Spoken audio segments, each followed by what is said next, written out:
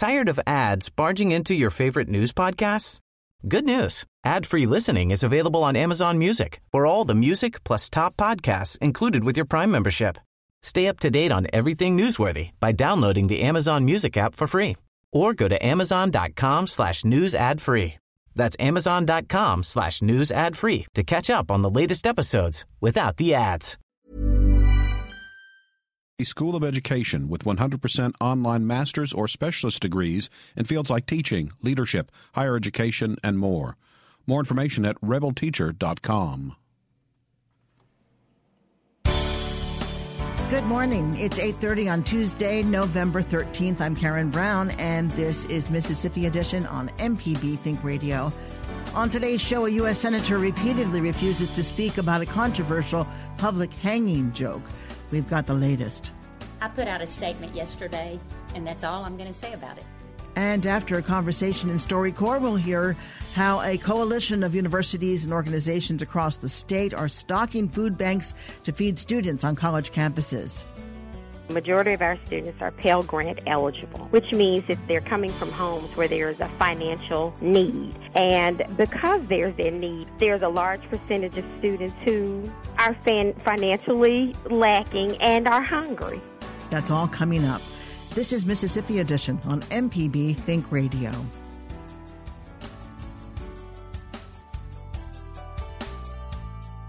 Republican Senator Cindy Hyde-Smith spoke to reporters Monday, refusing to comment on a social media video in which she says she would be on the front row of a public hanging. Instead, she repeatedly cited a vague written statement. We put out a statement yesterday, and we stand by that statement. Could you expand on it then, why you said it? We put out the statement yesterday, and it's available, and we stand by that statement. Senator, are you familiar with Mississippi's history of lynchings? I put out a statement yesterday, and that's all I'm going to say about it. You mentioned that it shouldn't be viewed with a negative connotation. I put out a statement yesterday, and we stand by the statement, and that's all I'm going to say about it. Hyde-Smith is calling the quip an exaggerated expression of regard for someone who had invited her to speak. Hyde-Smith has been in the Senate seat on a temporary basis since her April appointment. Republican Governor Phil Bryant spoke in support of Hyde-Smith. She's certainly addressing the fact that she has put out a statement. I can tell you all of us in public life have said things on occasion that we could have phrased better. When you make as many speeches as we do in public life, that does occur. But I know this woman, and I know her heart. I knew it when I appointed her. I know it now. She meant no offense by that statement. There was nothing in her heart of ill will. Now, in a political campaign, people can make anything you say what they want it to say. They can spin it. They can go on social media and accuse you of all sorts of things. She feels certain that, I believe, I won't speak for her, but that her statement spoke to it. Absolutely, we have been sensitive to race relations in this state. I brought the President of the United States here to open the Civil Rights Museum. Had African-American leadership that would fail to even come to the event because the President of the United States was there. Today I talked about the genocide of over 20 million African-American children. You see, in my heart, I am confused about where the outrage is at about 20 million African-American children that have been aborted. No one wants to say anything about that. No one wants to talk about that. I mean, that's a conflict that we see. Hyde-Smith faces Democrat Mike Espy in a November 27th runoff to determine who will permanently succeed retired Senator Thad Cochran.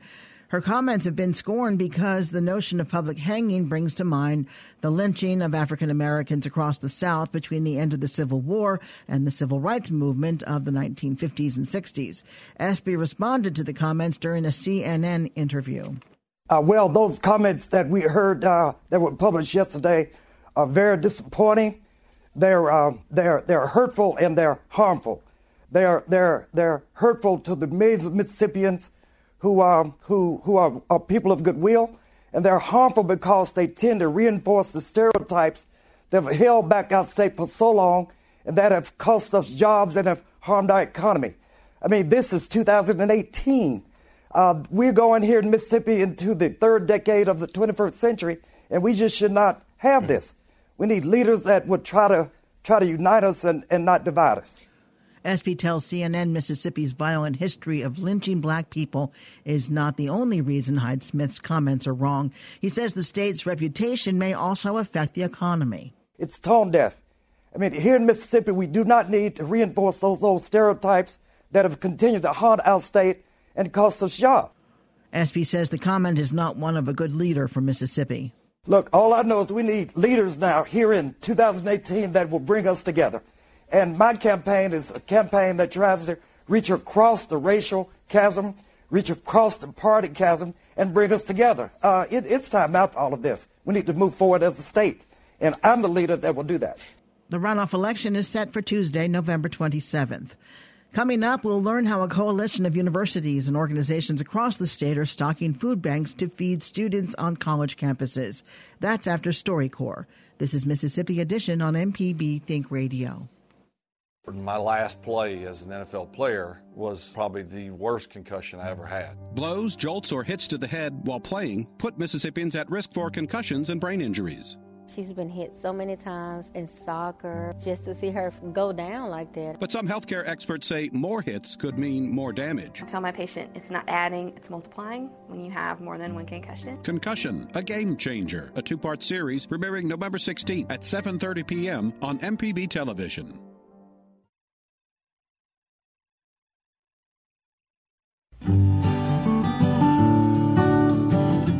Melvin and Monique Davis are transplants. When moving to the South, they had a number of well-known Southern cities to choose from. In this visit on the StoryCorps mobile tour in Mississippi, they share why they ultimately chose Jackson. My mother's from Jackson. My grandfather left me a farm here. And I always enjoyed coming to Mississippi when I was a child, mainly because I was always treated like I was a celebrity. I could do no wrong. I got anything I wanted, and I just loved coming to Mississippi. I thought it was heaven on earth. My grandmother's yard looked like a garden show. The food never stopped. She took me shopping every day. Why wouldn't somebody want to move to Mississippi? As I got older, my parents passed and my only brother passed. I kind of was looking for more purpose in life. I worked for the Bell System, which became Verizon, for 20 years. And I was looking for more purpose in my life where I didn't go out and come up with ingenious solutions to mundane problems.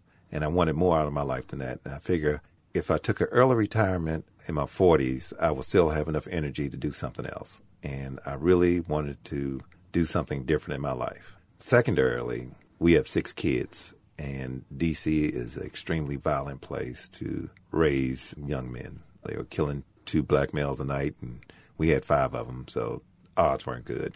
And this turns out to be a wonderful, safe place for children. From that respect, I never regretted it. Mainly, I wanted to move to Mississippi to get some greater purpose in my life, I guess. Did you care about what I thought about moving from D.C. to Jackson? I'm sure I asked you. Yeah, you asked me. Did you want to say, well, what my reasoning process was? Is agreeing to move? I thought I knew what your reasoning process was. Okay. Well, let me just say why I wanted to move to the South, but it was between Birmingham and Jackson. Oh, so, yes, I forgot. Yeah. And so we hadn't really decided which southern city we were going to move to. And you had 2 wonderful sets of relatives at both locations. Vastly different relatives. But vastly different. And so one was more reserved. The Mississippi family was more reserved and quiet. But the Birmingham relatives were the opposite. They were energetic. They were a lot more energetic, and you never were in doubt about where you stood with them. And so because I was from a family of non-combative people, I thought Jackson would be a better fit for us. So that's one of the reasons I chose Jackson. And because I'm a coffee lover, they had they have Cups here, which is an independent coffee store. And so, coffee always gets me. So that's why I thought it was a good idea to move to Jackson, Mississippi. Do you think it's still a good idea is the question? I do think it's a really good idea. I think that we have been able to build a really strong network, primarily because we opened a barbecue business and did a lot of community advocacy work. But the barbecue business part of it was not my idea. Well, I like it because I believe it made us better people. Well, yeah, if you're going to go through the whole moralistic thing of growing and, moving out of your comfort zone, then yes, but I don't want to be pushed. But, I have a thing with rules and compliance and not being told what to do. I don't like being told what to do. Even though you need to be told what to do. Need to be told what to do. Oh, there is something, my feminist bone, I don't know, just something... Yeah. Oh, I'm sorry. Want to be told what to do. Oh, that's even worse. That's even worse. You're not supposed to like it. No. Okay. Well, yeah.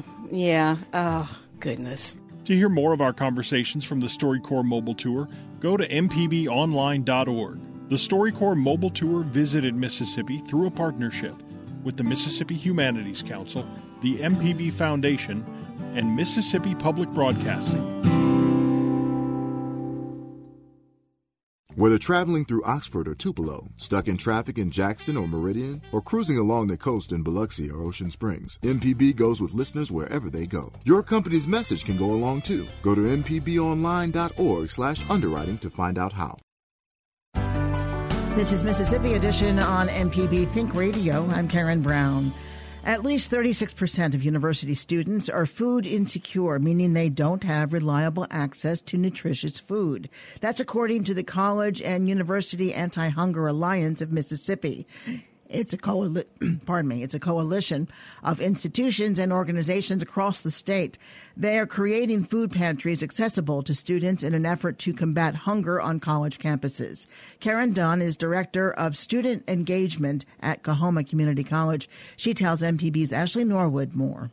The Anti-Hunger Alliance is definitely a needed alliance on our campus. We found that students are hungry on college campuses. One of the ways that we have, addressed it before we had an official food pantry was that faculty and staff realized it.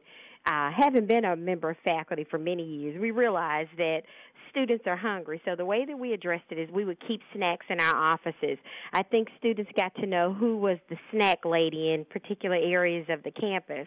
And I know that wasn't something that was unique to us at Coahoma, that in many campuses across the nation, instructors have stashes of noodles and granola bars that they keep on hand to hand out to students.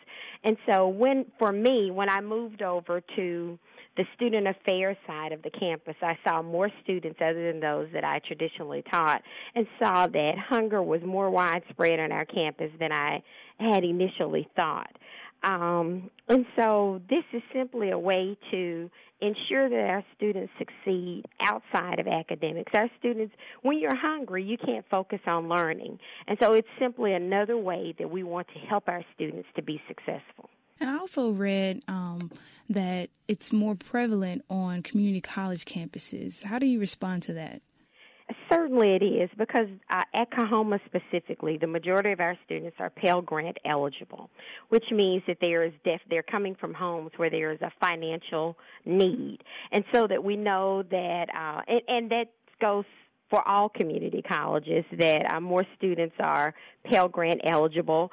And because there's their need there's a large percentage of students who are financially lacking and are hungry. And so that's why we know that it's prevalent on community colleges, or more prevalent on community colleges. Right. So what are some of the things that are available in the pantry? Can any student come and visit? And then also, how can other Mississippians get involved and also help to feed students? In fact, our pantry is open for not just students, but also faculty and staff. And we've tried to have it in a location where it would be anonymous, so that there's no stigma associated with needing to visit the food pantry on our campus. One of the ways that it is currently funded is by donations. Our alumni has decided to take up on our food pantry as one of their focal points. So they made a large donation, but we simply have shared it on social media, and we've been blessed that people have donated to our food pantry. We are currently stocked with items like noodles, with packaged fruits, with fruit snacks, granola bars, macaroni and cheese, things that students can come in, heat up very inexpensively and eat. And you'd be surprised that peanut butter and jelly is something that is a very hot commodity item as well, which lends itself just to show that our students are hungry. Right. The person on campus who staffs our food pantry, her name is Trina Cox. It's one of the initiatives of our Division of Student Engagement. And we share her email address and we share her name on our website. If there are any people who would be willing to donate, please don't hesitate to contact me. My name, again, is Karen Dunn, and I'm going to share my email address, kwdone@cahomacc.edu. That's COAHOMACC.edu. All right, that's Karen Dunn, Director of Student Engagement at Coahoma Community College. I want to thank you again for your time, and good luck with the efforts to combat hunger on college campuses. I appreciate the opportunity to share a story. Michaela Hampton of Tennessee is a junior at Tougaloo College near Jackson. She tells MPB's Ashley Norwood some students cannot afford to purchase additional meals. Everybody isn't eligible for work study, so some people can't get jobs on campus, and then if you don't have a car, you can't get to a job even if you were hired for a job. So that takes a toll on whether or not you can grocery shop, whether or not you can even go out and buy food from like a fast food restaurant. And it seems like it's more prevalent on our historically black college campuses. How does that make you feel? Well, I know for a fact, my brother, he goes to a PWI, and they have a lot more food options on campus than Tougaloo does. Like, their hours are longer, for sure. Like, their CAF hours are longer. And then they do have more options around campus to eat. Like, they have more, like, fast food restaurants and, like, sandwich shops and stuff on campus. And then he doesn't often have to come out of pocket for that because he gets the food card. So he can use that at different places. So I do think that sometimes that's unfair because it's like, we hungry too. But and then even with the food options, I think that the food options there are often better. And they do have like a bigger school. So I guess it also depends on like the budget that they have towards the CAF. But they usually have better food options too. So it's not as if they have to come out of pocket as much because the food is more enjoyable, I guess. Tougaloo, they're joining an alliance with some other schools, and they're going to be developing a pantry. Tell me what you think about that idea. Do you think that may help the situation? Do you think also that students, let's say, that are in that situation, do you think that they will utilize the pantry? Because sometimes, when we need help, we don't go get help because we feel like someone may be looking at us or they may, judge us because we're going to a pantry to get food when we know that we really need it. I think that's a great idea. I've heard of other HBCUs recently, like, getting pantries, and I don't think people should be ashamed to get it. I think that they should make it seem as, like, when they describe it, they should make it seem as if it's not, like, if you need it, like, I think they should make it seem as if it's something more open, I guess, so people will be more accepting to going. So not like, targeting a certain kind of student, but like, hey, this is available. Yeah, if you need it, I think then people, and I feel like college students, like, people joke around all the time, like, talking about, like, the broke college student. I feel like people would go. Because a lot of times people joke about being a broke college student, but oftentimes that's people's actual reality. Like, people really don't have money to go out and get food. Especially, like I said, if the hours are closed and you need that, I feel like people would definitely go. I feel like people would definitely go to a pantry. I think that's a great idea. Marquise Hunt, also a student at Tougaloo College, says he thinks the school is unable to offer some of the choices that larger schools can provide. First, I'll talk about my institution, Tougaloo College. Because it is a private institution, we do not have access to those other food chains like Jackson State. I know that Jackson State has like Chick-fil-A, Burger King, and different food chains on their campuses, where we only have really one option. And the reality of it is that sometimes causes an issue because of the barriers that are in place as it relates to how long the CAF is open, what type of food that they're providing to the students. And then when you think about other issues of transportation, especially we know that transportation has always been an issue, especially in marginalized communities. And we, of course, have a number of students who are migrating from other areas of marginalized communities to attend a historically black college or university. And so because County Line, which is probably 5 minutes away, has a lot of those eateries and stuff like that, it also causes a barrier because some students don't have transportation to get there and they don't have money.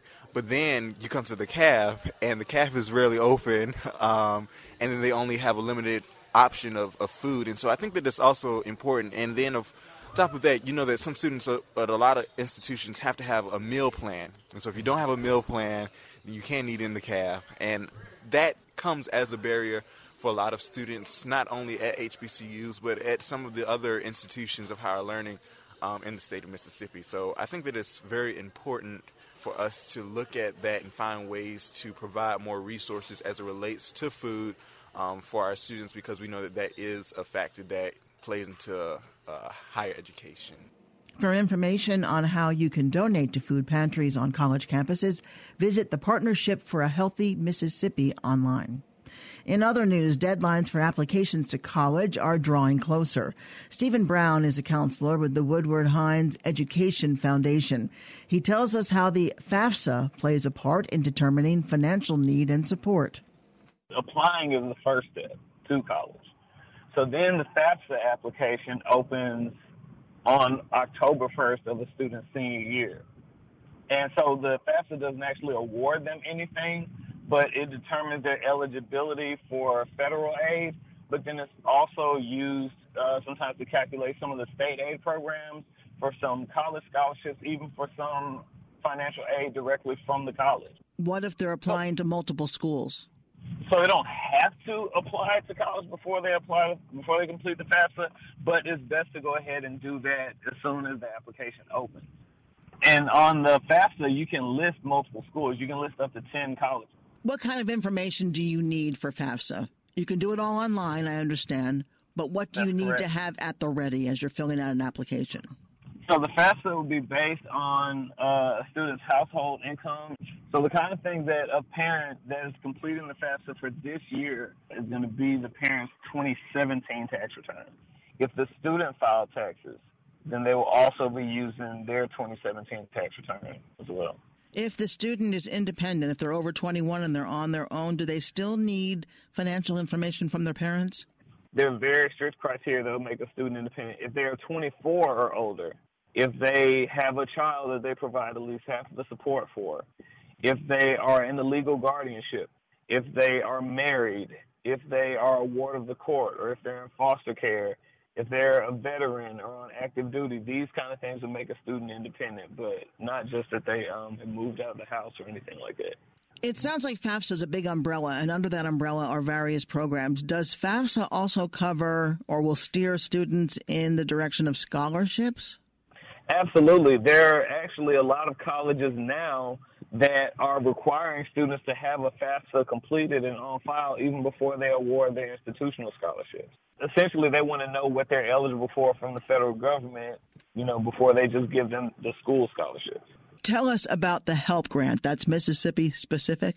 Right. The HELP grant is only for Mississippi students. If a student scores at least a 20 on their ACT, they have at least a 2.5 GPA in their college prep curriculum. They met all the necessary academic requirements as far as the classes that they would need to take, and their parents make below a certain income. The HELP grant will pay full tuition and fees to any public school in the state of Mississippi. And if they want to go to a private school, it'll pay up to the tuition of the closest public for 8 semesters. A Pell Grant is a federal grant? Does the Pell Grant have the same restrictions or criteria that have to be met as the HELP Grant? There's no ACT requirement for the Pell Grant, but you just have to maintain at least a 2.0 GPA, which is regarded as satisfactory academic progress. Stephen Brown is a counselor for the Woodward Hines Education Foundation. Stephen, thank you very much. Good information. Thank you so much for your time. Listen to MPB News on all your devices. Just download the MPB Public Media app or tell your smart speaker, open MPB Think Radio. Stay tuned to MPB Think Radio for a full slate of Mississippi-based programs all morning long. Coming up at 9 o'clock, it's Money Talks. Then at 10, it's In Legal Terms. And at 11 o'clock, stay tuned for Southern Remedies, Relatively Speaking. We want to hear from you. Let us know what you think about a story or send us a news tip by visiting MPB News on Facebook and Twitter. I'm Karen Brown. Join us again tomorrow morning at 8:30 for the next Mississippi edition, only on MPB Think Radio.